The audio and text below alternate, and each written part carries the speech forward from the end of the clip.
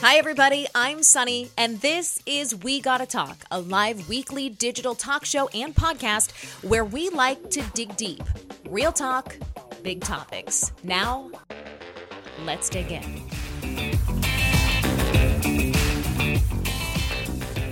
Hello, everyone. Welcome to this episode of We Gotta Talk. I'm so glad you're here. We love a good deep dive on this show. And I think what we've tried to maintain is we've done, nearly 200 episodes now, or just over 200 episodes, is a place where you can come to talk about, or not talk, but hear about issues that are always in the news, but you want to know more about them. You might have a strong feeling one way or the other. But the goal here is to bring some nuance to discussions that maybe we feel like we already are so sure of, but maybe not. Today's guest was a huge hit last time he was on, and I'm really honored he's coming back. The Conscious Lee is a social media star, first and foremost, with over 2 million followers on TikTok, over 273,000 on Instagram. He holds a bachelor's degree in African American Studies and a master's degree in Human Relations, as well as a master's in adult higher education. He is a professor. He is the author of an online course and most recently crowned a content winner by YouTube, a Creator of the Year. We are so excited to welcome back the Conscious Lee onto We Gotta Talk for Chapter 2. Lee, thanks so much for being here. Thank you for having me. We did an informal poll. We talked to some people on social media yesterday. As of the time of recording, the artist formerly known as Kanye West, currently known as Ye, is dominating headlines. Adidas just dropped him, among other big sponsors and corporate partners, including Bank of America, Balenciaga, etc. I want to know what you're hearing from your followers and on discussions you've been having on social media, where you stand on Ye and the world's response to his anti-Semitic comments. Man, I don't even know where I would start. I would start by saying that anytime you start repeating some Nazi speaking points about, you feel me, anything and anybody is probably bad. Being a conscious, unapologetic Black person, I recognize that white supremacy has many enemies, and I recognize that the way that anti-Blackness is set up, that many people are implicated within anti-Blackness. But just in recognizing anti-Blackness is bad, anti-Semitism is also bad. And I just think that the way that the world right now is, especially on the sides of social media that I'm on, I think that the divide and conquer type of mentality is very fluent right now within the Black community, between the Black and Jewish community. I think that there are a lot of varying perspectives, man, that make it hard for this conversation to be had, whether it's about, saying Kanye West is a billionaire, because he's a billionaire, we should believe everything he say, or he has some beacon of truth, or whether it's, acknowledging, well, Jewish people are anti-Black too. It's like, yeah, but that doesn't justify anti-Semitism. It's a lot of things, So, okay, let's dissect this, because we do love a hard conversation. And you know what? We always say this when we chat. This is obviously, we're representing only one voice each in our respective, identities and communities. But I do feel like you're a safe person to really dig in with, because you have this experience really interacting with tons of different types of people on social media, and you don't come across as judgmental or overly. Yeah. Or yes, which is a big check. Now, I obviously, I'm not Jewish. And although I think we can all sort of look at that and recognize the evil in that type of speak, and the way it sort of infected other people, emboldened other people to come out with their own hateful comments and rhetoric. I'm thinking of the signs that were held over the 405 in LA. You have been bringing up some interesting points on your social media about how, for lack of a better term, the non-Black and non-Jewish community, whoever that may be, responds to this type of provocation. So we've had incidents before where the Black community has been the target of hate or disrespect, and you see a certain reaction. And now we're having an issue where we're seeing the Jewish community being the target of hate and disrespect, and we're also seeing a certain reaction. From your space where you sit, is there crossover between the people who support the anti-racist movement and those who support the anti-Semitism movement? Is there some are these the same group of people who are speaking up against it? No, I think that there's a lot of there's a lot of different ideologies and perspectives that are speaking up right now. that when we think about the ways that anti-Semitic, like being an anti-black or anti you know, saying Semitic, makes it where there are a lot of intersections between individuals being able to recognize how anti-blackness as an institution, as policies, as history, how it intersects and interconnects with a lot of the Nazi, anti-Semitic, white supremacist, you know what I'm saying, ideologies and history that's also involved with, you know what I'm saying, these two things. So right now we see that just as we know that, you know, the Nazis didn't like Jewish people, they also didn't like black people. So, you know, from the standpoint of a lot of different individuals in the black community that are conscious of and aware of how anti-Semitism has always already played into like white supremacy, you know what I'm saying? It comes in there. I know for me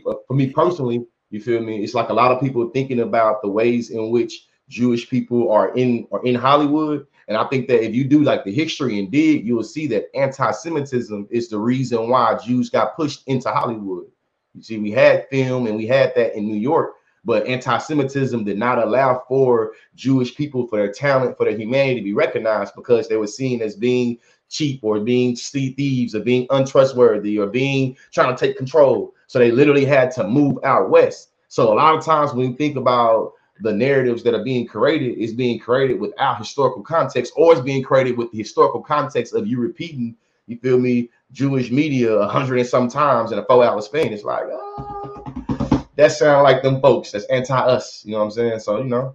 When you say us, like, do you consider any group who's been oppressed in any way? Is there some level of relation you feel, or is there some part of you as an individual who wants to reach out and say, listen, you know, I understand the position you're in, the culture has treated you in a way, maybe not identical to the way that it's treated me. Is there a sense of like, I don't know, I don't want to say unity, that's the wrong word, but protection, desire to come up and stand up? I use like, so I use like the context of like solidarity, you feel me? Coalition. You know what I'm saying? I think that there are a lot of Jewish people that I'm coalition and solidarity with when it comes to recognizing the ways that our struggles are similar in that they're different. You know what I'm saying? Does this mean that we can have a conversation about anti-Zionism or about, you know, Palestine? I think that we can have that conversation and have that deep conversation that's very complex. But I think there's a world where I can say I'm not rocking with Zionism and I'm not rocking with anti-Semitism. You feel me? I see both of these things as being a beacon of oppression that I don't want to be no part of. You feel me? And being able to have those very nuanced, you know what I'm saying, conversations about oppression and about humanity and about being able to have respect for people. So for me, in a conversation about anti-Semitism, I'm always already thinking of the history of the long history of the ways in which Jewish people throughout the Jewish diaspora. I think that's a lot of conversation you kind of get lost in, right? A lot of people, especially I think that in non-Jewish communities, when you say Jew, you think of white Ashkenazi Jews, and you're literally erasing all the other people within the Jewish diaspora. You know what I'm saying? And you still buying into some anti-Semitic speaking points, even when talking about the Ashkenazi Jews. But I still think there's an erasure that happens. So when we start talking about anti-blackness, the obvious, you feel me, intersection of this is there are black Jews. You know what I'm saying? Well, that's kind of what Kanye tried to say too. I'm not talking about that. I'm not. No, I know you're not. I know you're not saying that. I'm talking about individuals that are, you feel me, like Ethiopian Jews. Talking about individuals or groups that are born and bred within the Jewish customs and traditions and understanding. You feel me, that this is their identity. I'm not talking about people, you feel me, that just, you know, came across a dope video on YouTube and now they're declaring that they are Hebrew Israelite. No disrespect to all of them, but there are individuals that make claims based off of a snapshot video they seen or a snapshot conversation they had to able to repeat, and it makes it where you come off how Kanye comes off, as if you're trying to create a authenticity test for identity by saying them the fake ones over there, we the real ones over here. That is not the same thing. And when I say the Jewish diaspora, I'm recognizing that there is a multiplicity of race and nationality amongst Jewish people.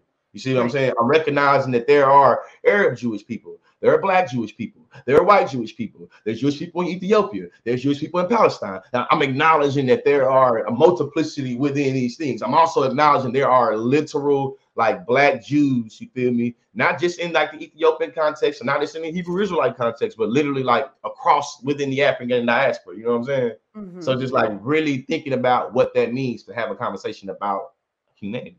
Yeah, it's so interesting because I'm sure you encounter this too. Social media and the publicly presenting of ourselves, or the public presentation of ourselves that all of us do, whether by virtue of our jobs or by choice, really forces us to compress our identities. And people might look at you and just say, oh, well, he's Black. Or people might just look at me and say, oh, well, she's white. What it makes it hard to have these conversations too, because when you think you're looking at someone, there's no way we can take in someone's entire identity, even with an hour-long conversation, right? There's nuance to our experiences, to how we were raised, to our culture identity versus our skin color. I mean, all of these things. Like, what is a good way for people who really want to show up as conversationalists in this space, not just people, and we talked about this last time, who want a virtue signal? Because while I appreciate an intention, I think there are a lot of people who actually want to understand and do the work, and not just, for example, post the black square or post the quote relating to yay. So how do people show up and present? Like, you're a social media person, you won an award with YouTube. You obviously do a good job of understanding and expressing nuance. So for people who want to show up to the table and have these conversations, like what's a good entry point to be like, okay, I'm here, I support you, I support the things that your community stands for, but I kind of want to know more, and I kind of want to understand why you feel this way. Like, how do we show up like that? I think in two ways. Trying to have meaningful relationships and conversations with people outside of this identity that you want to learn about, and also being able to take your own time to invest in teaching yourself and educating yourself about that particular identity. So for me, shameless plug, I have an online class about identity politics that if individuals want to learn more about the history or the language of race, class, gender, ability, sexuality, I created an online course for individuals to be able to actually dive into a lecture, actually have some supplemental readings, actually have a self-assessment for you to really try to be able to say what you mean and mean what you say, and have meaningful things to contribute into conversations about racism, sexism, ableism, things like that. What's one thing you do personally to expose yourself to opposing points of view and to come from a place of growth, or what do you do if you say you're logging onto someone's, I don't know, account, or you're going to a news source that's known to lean in one direction or the other? Do you purposely sort of trigger yourself and make yourself take in that content?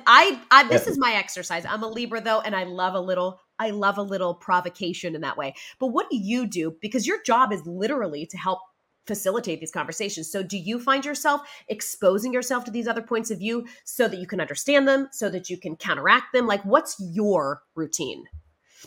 My routine, I think I'm always been a people person. I love people. I love talking to people. I love talking to different type of people, maybe identity or ideology. So because I feel like I've always been grounded in trying to be connected with so many people, I get the benefit of always already hearing a whole bunch of different perspectives. And I've never really been the type of person on social media to be like, because you said something I disagree with, I'm gonna block you, or because I think you're a dumbass, I'm gonna block you, or because you're being unethical or oppressive, I'm gonna block you. I'm usually the person that try to sit around and maybe I'll just watch this time, but this time I might debate you or try to say something to you or something like that. But I think that's the way that I do it. But also too, I might get bored and just watch some Fox News. You feel me? I don't. That is the only conservative thing that I probably will consume where I'm consciously consuming. I don't go to Candace Owens' page or TikTok or Twitter to watch what she's posting or watch what she's saying. I don't do that. You feel me? And the rest of the conservatives, you know what I'm saying? I don't go to Tucker Carlson's page to see what he's doing and what he got going on. Like I don't involve in it. But I will watch Fox News. You know what I'm saying? I'm from a small town in Bryan, Texas. I went to school in, you know what I'm saying, born and raised in Bryan, Texas. So you feel me? A lot of Republicans and Democrats and moderates and trans and people from, you feel me, affluent backgrounds, people from the trailer park, from the hood, from the reservation. Like because I'm from Oklahoma and Texas, I feel like now I'm from both of these areas now. I get to have that benefit of being around all these different things. And I don't agree with everybody. Right. And what do you feel when you expose yourself to those points of view that maybe aren't necessarily held by you? Like, what do you feel when you watch Fox News? I feel a multiplicity. I feel a lot of shit. I feel a lot of things. You know what I'm saying? Sometimes it's very humorous. You know, sometimes it is intriguing. Sometimes it pissed me off and annoyed me. Sometimes, you know, I slap my leg like, man, that was dumbly clever. That was clever in a dumb way. You know what I'm saying? And sometimes, I like to just soak up the information. I think that what's important is that to say is that I was born and raised in Bryan, Texas. So a lot of conservatism and a lot of things that is pushed in like right media was my norm and my default, even as a black person. So I grew up seeing Fox News as a credible news source. I didn't learn Fox News was an uncredible news source, if I'm being honest with you, really until I was in college. You know what I'm saying? So are your parents conservative, or like who was watching it? And is your family conservative?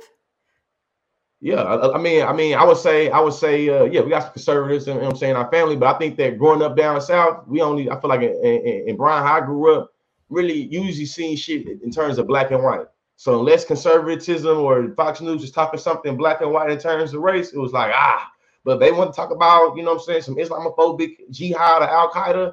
You know what I'm saying? I ain't know about that. You feel what I mean? So in most instances, when I think about conservatism, how I understand it now, I would argue that a lot of us black conservatives a lot of us black Southerners have different conservative sentiments, or have had different conservative sentiments that we've had to work through.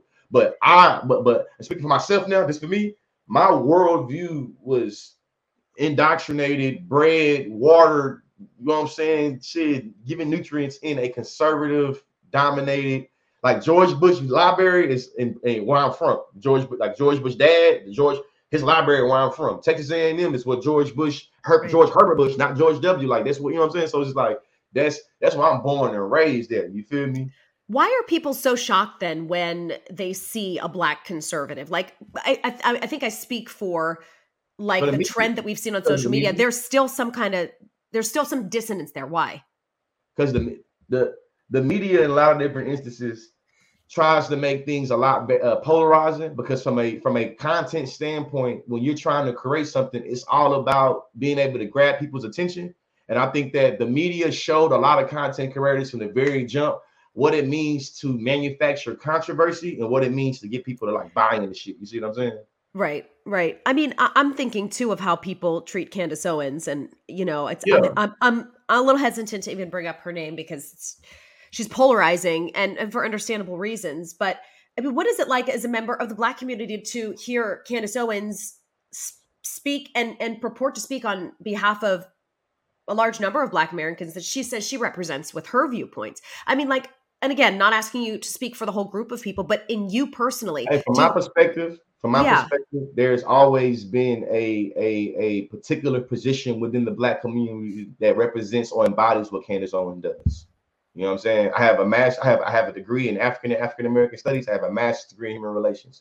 So when we think about the history of black people, there have always been individuals that have wanted to run away from the plantation. There's always been individuals that wanted to run the plantation. There's always been individuals that wanted to, integrate. There's always been a dissonance or a multiplicity within how black people think. And when it comes to the resistance of the collective of black people, you've always had individuals that are positioned to kind of push at that resistance. You know what I'm saying? In a system of white supremacy or a system of colonialism, you will always be rewarded whenever you go back and try to buy into the modes, values, you know what I'm saying, of the slave master or of the colonizer. So in a system of America, when you buy into white supremacist values of black people, you're able to create, you feel me, a mode for you. You know what I'm saying? If you go back and watch any film about slavery, there's always been that position. Even if you go back to thinking about histories before slavery and thinking about just, you feel me, the West Africans, East Africans living amongst ourselves, you feel me, and not being worried about, you know what I'm saying, shit like that. It's always been individuals that was willing to, at the collective expense, come to that individual, you know what I'm saying, gain and line their pockets. That's just. Yeah, I mean, are you a firm free speech, activist and believer where you think that, and I'm not conflating her with this question at all, but just people in general who have expressed, and this I guess goes back to the Ye discussion too, to a lesser extent, although I think his fall under what's the border of what's okay and not? Freedom of speech don't mean freedom of consequence. You have the freedom of speech, but you got to also, you can be recognized whenever you say something, everything got a consequence. So it's because you're free to say things, it doesn't mean the way those things impact the reality or people's psyche, mean that they're like you were free to say it. That means you have to be free in how you react. Like, hell no. So for me, it's all about the violence, it's about the ethics, it's about the morals. If you say something using your freedom of speech, does it encroach on somebody else's unalienable rights? You feel me? If you say a disparaging thing about a group, no matter how real you think this is, no matter how criticizing you think this, you know what I'm saying, how critical and this, that, and the other do can we say this leads to violence for this group? If there a history of this leads to violence for this group. I cannot go into a public building and yell fire. The law says that I cannot go into a public building and yell fire because it incites chaos, it incites violence. So even the law recognizes there is a line when it comes to freedom of speech. And that's really how I say it. And I'm sorry, I feel like I got a lot of energy right now. I don't know where it's coming from, but I feel like I cut you off twice. I apologize. But yeah. Oh, you're fine. You're fine. Listen, there's a lot of interaction. There's no issues here. I promised people who were tuning in today that we would dive into wokeism as a theory, as a thought, as principle, whatever you want to call it. We're using that as a frame of reference, or as the word we're going to use to refer to that philosophy and theory today. Well, kind of, the ism. So I want you to tell me, what is it? What purpose does it serve? And why do people have such a visceral reaction to that word? I'm gonna start with this. People have a visceral reaction to the word woke because you recognize in some way, shape, form, or fashion, people are calling into question what you've been bred to believe in. Values, structures, systems, institutions, practices, policies, procedures. You know that when somebody is being accused of being woke, they're calling into question a norm that you believe should not be questioned or should not be debated. What I can see is that when you think about the word woke, it goes all the way back to like Marcus Garvey, 1920s, like literally wake up Africa, wake up this, that, and the other. So it comes from like an idea of people are being asleep.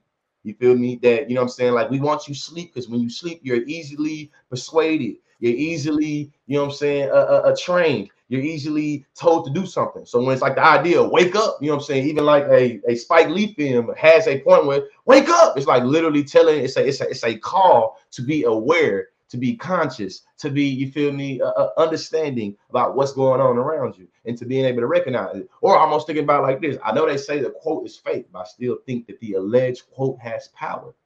It said that Harriet Tubman, when asked what she wished she could have did, you feel me, with that and the other, she has any regrets. And she said something like, it was alleged that she said that she said she would have been able to save more slaves or help more slaves. It's like people kind of, you know what I'm saying, run away if she could have convinced them they were a slave. So waking up is being able to see that what you live around, you feel me, how you living is what it is. So really think about it. I was born and raised sleep in many different instances. You know what I'm saying? I was going to high school extemporaneous competitions, and my black ass was repeating Fox News as being a credible source. When I was in high school, I did international extemp and I did domestic extemp. And this in extemp, you know what I'm saying? Shout out to all my speech people. Literally, they would give you 30 minutes and give you a little question. You feel me? I learned how to bullshit at a very young age. You know what I'm saying? So I would literally be able to make up and pull some shit out of my ass. I remember the first time I was asked, I remember one of the questions I remember the most from extemporaneous was asking is gas prices, inflation, or price gouging? That's when, this is like 08, you know what I'm saying? 07, you feel me? But I remember trying to make up something about Fox News to answer the question.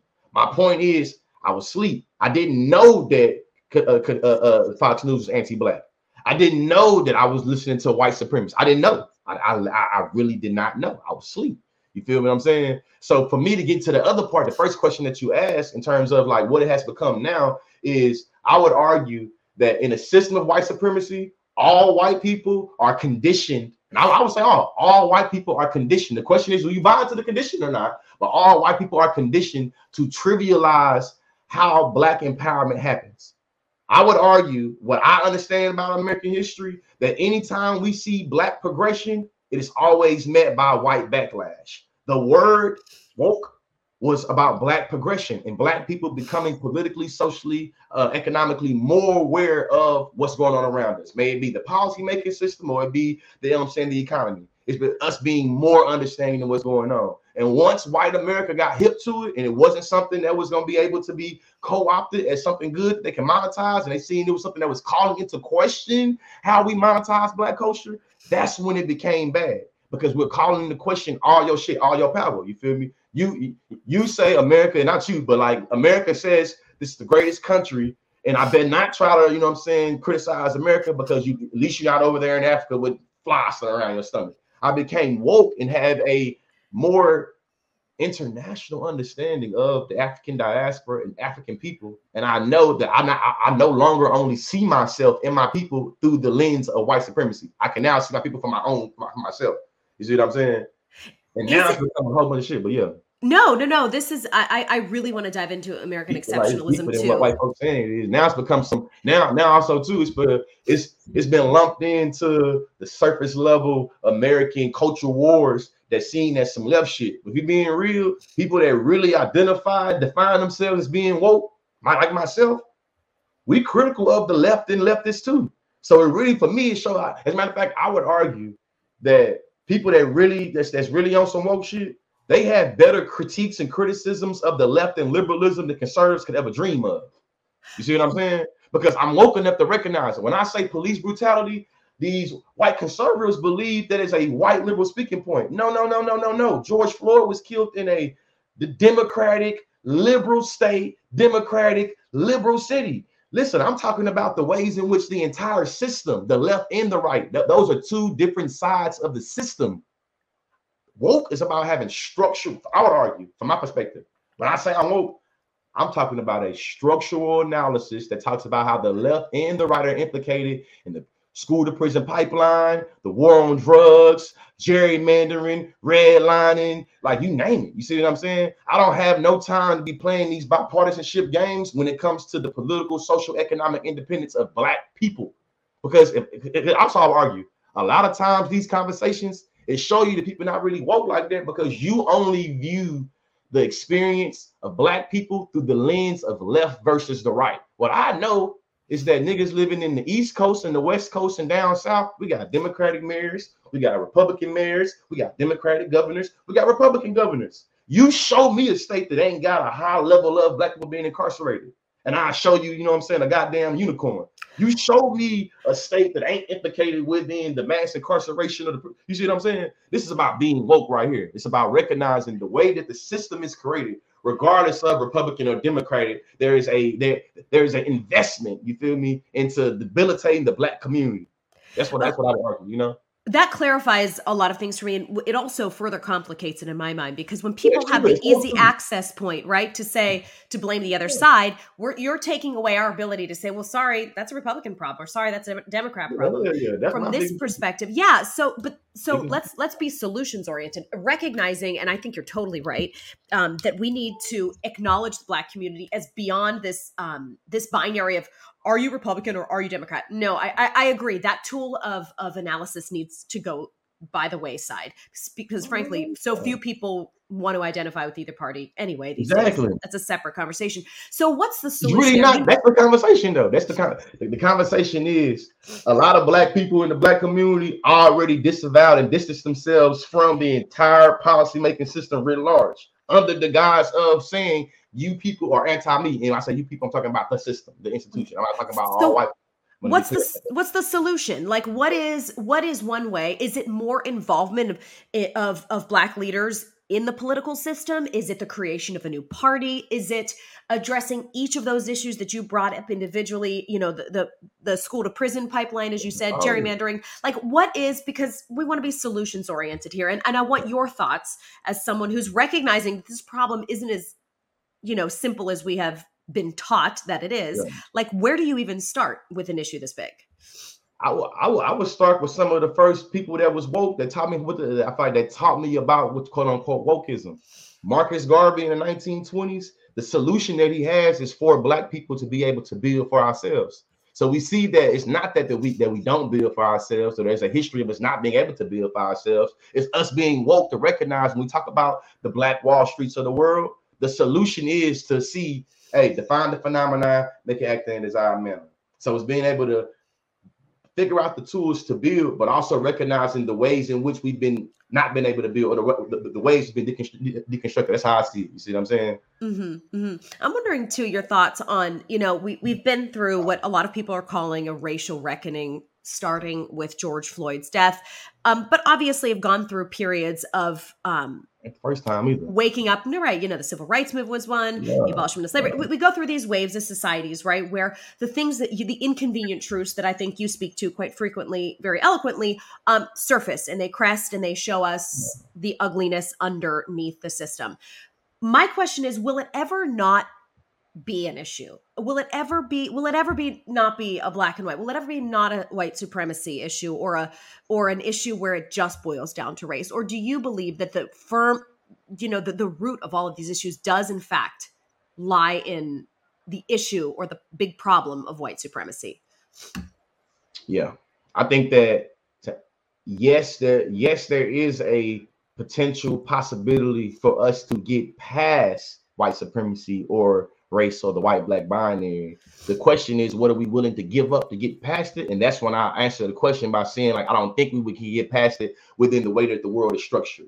And that's the reason why we start to have to think about this world through a more structural analysis and not just through one about some bipartisan type shit. You see what I'm saying? Because now thinking about all of the things we've been taught to value America or the Western world through, how a lot of those things at the core are colonial that creates indigenous erasers, how a lot of those things at the core are heteronormative that causes rhetorical violence and literal violence for, trans and gender fluid and intersex people. So it's really being able to, for me, when I think of white supremacy, I'm thinking about how race, class, gender, ability, sexuality are all infused through a particular Anglo-Saxon idea that says that if you don't conform to these ways of race, class, ability, sexuality, and gender, then you are not a human. And I would argue that the way that we see how America gets to go invade foreign countries, it is usually through the guise of being able to convince Democrats and Republicans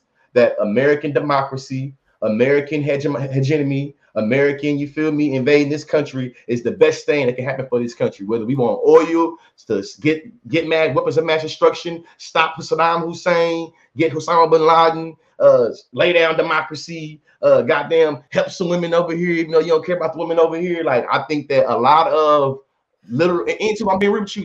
When I'm talking right now, this is what conservatives are scared of.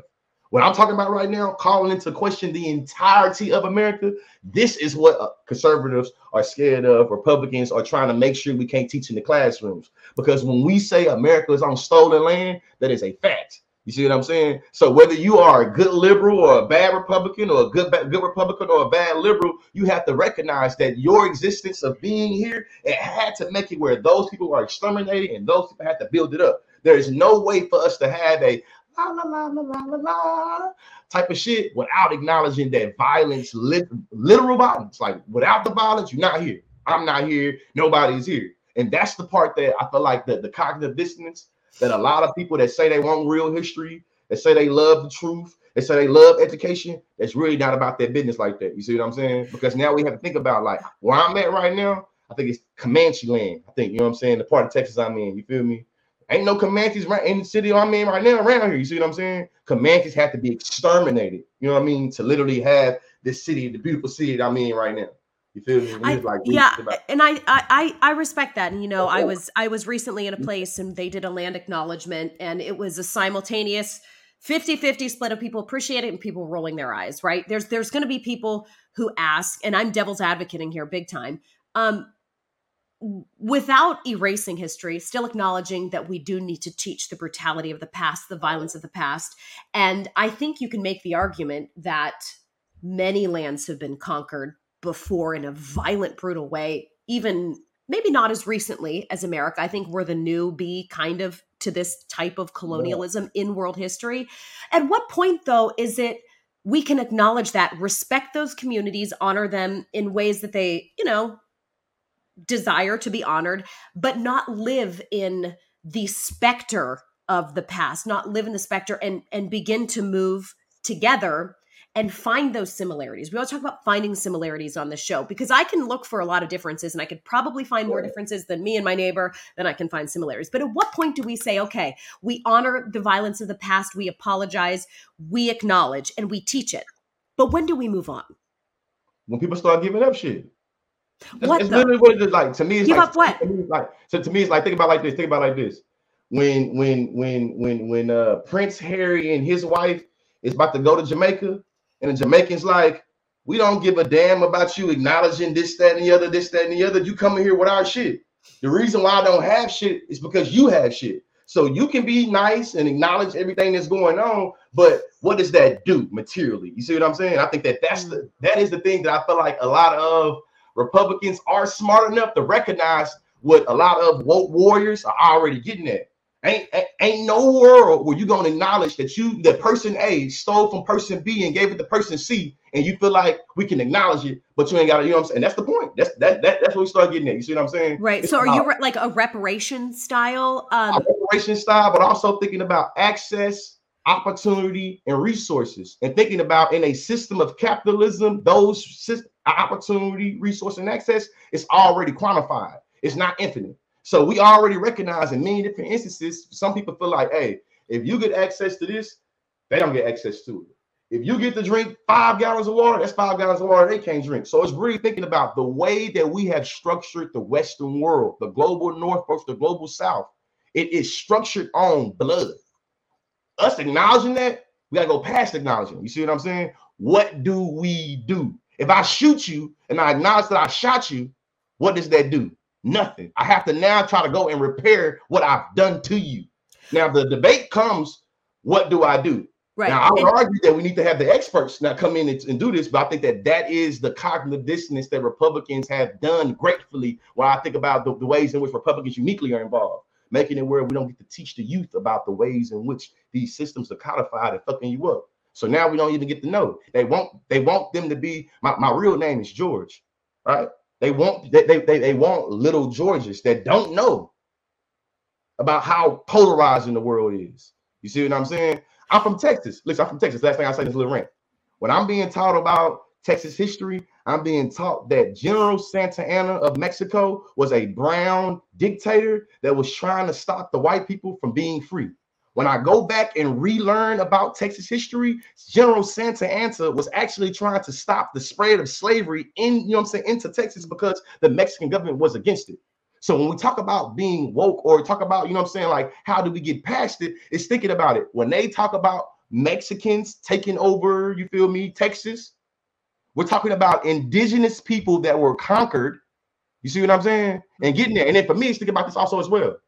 There is something unique about white supremacist colonialism compared to any other type of colonialism that we can think about. That I would argue there is something unique about white supremacist enslavement or anti-black enslavement that's a lot different from the rest of the world. We started on the concept of wokeism, and I think we've done a great job in sort of acknowledging it is a term coined and started in the Black community, but these days it's come to include conversations and discussions and heated debates on everything from, feminism to gender rights issues to how CRT. Anything opposed to the establishment. Anything opposed to the establishment. Now, is there any value ever, though, Conscious, in the establishment? Like, what systems and conventions do you agree are actually a good thing for society writ large? Hey, governance is good. Governance is good. It's just that the way that we envision government at our West is, justifies a lot of, wildness. I can say social order and decorum and morals and ethics are good. You feel what I'm saying? There are traditions. I'm not saying all traditions are bad. You see what I'm saying? I'm just thinking of the ways in which the world is structured now. Not all structures are bad. The way in which the world is structured now, that is the criticism. You feel what I'm saying? What do you make of the current? Yeah, what do you make of the current discussion? And this is like a kind of a big topic, but we're going to just dive in for a couple of minutes on the new definition of feminism, the inclusion or non-inclusion of trans women in that, the discussions and debates on changing rooms for young kids and should trans girls be like do you have children, right? Yeah, I got children. Okay. And what are your thoughts on this to begin? And then we're going to do a couple of follow-up questions because I feel like when we cover the topic of wokeism, gender issues are becoming a huge part of that conversation. So I can't wrap this up without hitting that. It should be though. I think that when I think about woke, I think about Kimberly Crenshaw's idea of intersectionality. My kids, my son, my daughter, my 6-year-old daughter, my 4-year-old son, they have to be raised around acknowledging the existence of trans youth. You see what I'm saying? They got to be able to recognize, you know what I'm saying? Like, nah, that's how I think about it as a parent. But I do want to get your thoughts on the all-encompassing umbrella that wokeism has become. And we were just talking specifically about how gender issues have fallen under that umbrella as of late. And it's really sparked a lot of debate and controversy. And we were referencing the legislation in Florida that's come to be known as Don't Say Gay. It illustrates a lot of the conservative contradictions in the ways that we say that all lives matter is deployed, or the way that we see that caring about kids is deployed. We know that a lot of LGBTQ youth uniquely are impacted by suicide rates and self-worth and depression and anxiety. So if you care about pro-life, I think that should extend to all kids at least, you know what I'm saying? And not just like the cisgender straight kids. Also thinking about like all lives matter, and they probably should apply to like all the kids. I feel like there's a criticism when we think about like woke, people being woke, and how woke starts to encompass anything and everything and nothing. And sometimes and nothing. I feel like it's two things. The first thing it creates is a lot of times an erasure both ways, an erasure of how the idea of woke was structured by Black people for Black people in the understanding of Blackness, and now woke is being deployed to talk about generic gender, like not Black feminism, not feminism through the textures of how different women live and are existing and get paid on a dollar, but just like capital W women. You know what I'm saying? And now it's extracted away from the Black community. And we see how those instances literally creates violence like to Black women. Or we see how wokeism is now being deployed when we start talking about the LGBT community. We see how that idea starts to erase Black LGBTQ people, you know what I'm saying? And literally makes it where anything the Black community creates can be appropriated and extrapolated and taken away from us, and make it where somebody else can benefit. It can mean not what we said it mean. It can do all this. It can do all that. And that's how, you know what I'm saying? That's how I feel like that all comes together. And to answer the question, I think that when we talk about like gender progression, you should always account for trans women. You know what I'm saying? And like, you know what I mean? I feel like if I say I care about all men and I'm not accounting for trans men, that means I don't care about all men. You know what I'm saying? That's how I see that shit. Like, it's very simple to me. Like feminism, anti-Black, all women empowerment and progression as a non-woman, I think should encompass trans women. Yeah, and I'm hearing you like very graciously explain that, and I have said this before, and I'll say it again. I feel like any good culture that we have experienced, like pop culture over the past, I don't know, since I've been alive, it's always come from the Black community, and I can't stand when, even as I'm like, you know, this isn't trying to patronize. This isn't trying to like be on the right side, but literally like from music to arts and entertainment to the type of things that are now, you know, acceptable and fun and like all the good stuff. I would be really annoyed if I were a Black person, is all I'm saying, is because we take your shit. I mean, we annoyed. We be annoyed, man. We be annoyed. I get it. From Elvis to from yes, I was gonna say Charli D'Amelio, like literally thinking about it.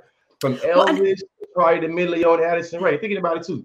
The pathway to hell is paved with good intentions, people. So I'm not trying to say that when white people steal shit from Black people, it is always done with ill intent. I recognize the allure of fantasizing and fetishizing the coolness of Blackness and Black people. I recognize that. I recognize the way that you are lured to dance with death or to dance with danger is a part of the persuasion and why we're able to extrapolate language, dance moves, food, all this for the Black community, while still saying the Black community is disposable and exposable. It's only good or has value when we say, or when mainstream media says it does. Right. The way Black people talk is bad, except for that bling bling word. I think we can incorporate that into pop culture.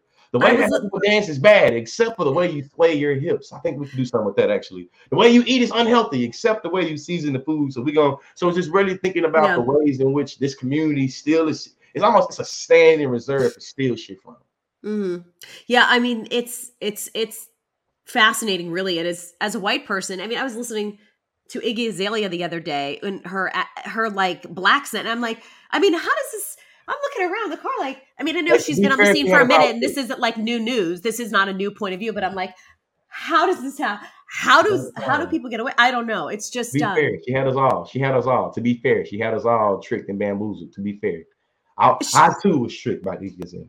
I was like, I'm really confused. I thought it was real. I swear, I would have been able to like. It seemed so authentic, so like man. And then I go back and it's like, hell, no, no. I'm mad at myself for even thinking it. I thought I was way more culturally competent than I actually am, I guess. I know. Well, I mean, I don't know. I think, all of these things give us a great entry point to come into discussion about these really, what we talk about are bigger issues. And I think, I just appreciate you always being willing to show up. And I know these are big discussions that have a lot of moving parts and a lot of nuance, but I'm grateful that you always come in and talk with us and just, kind of keep the conversation going. So Conscious, thank you so much for spending some time.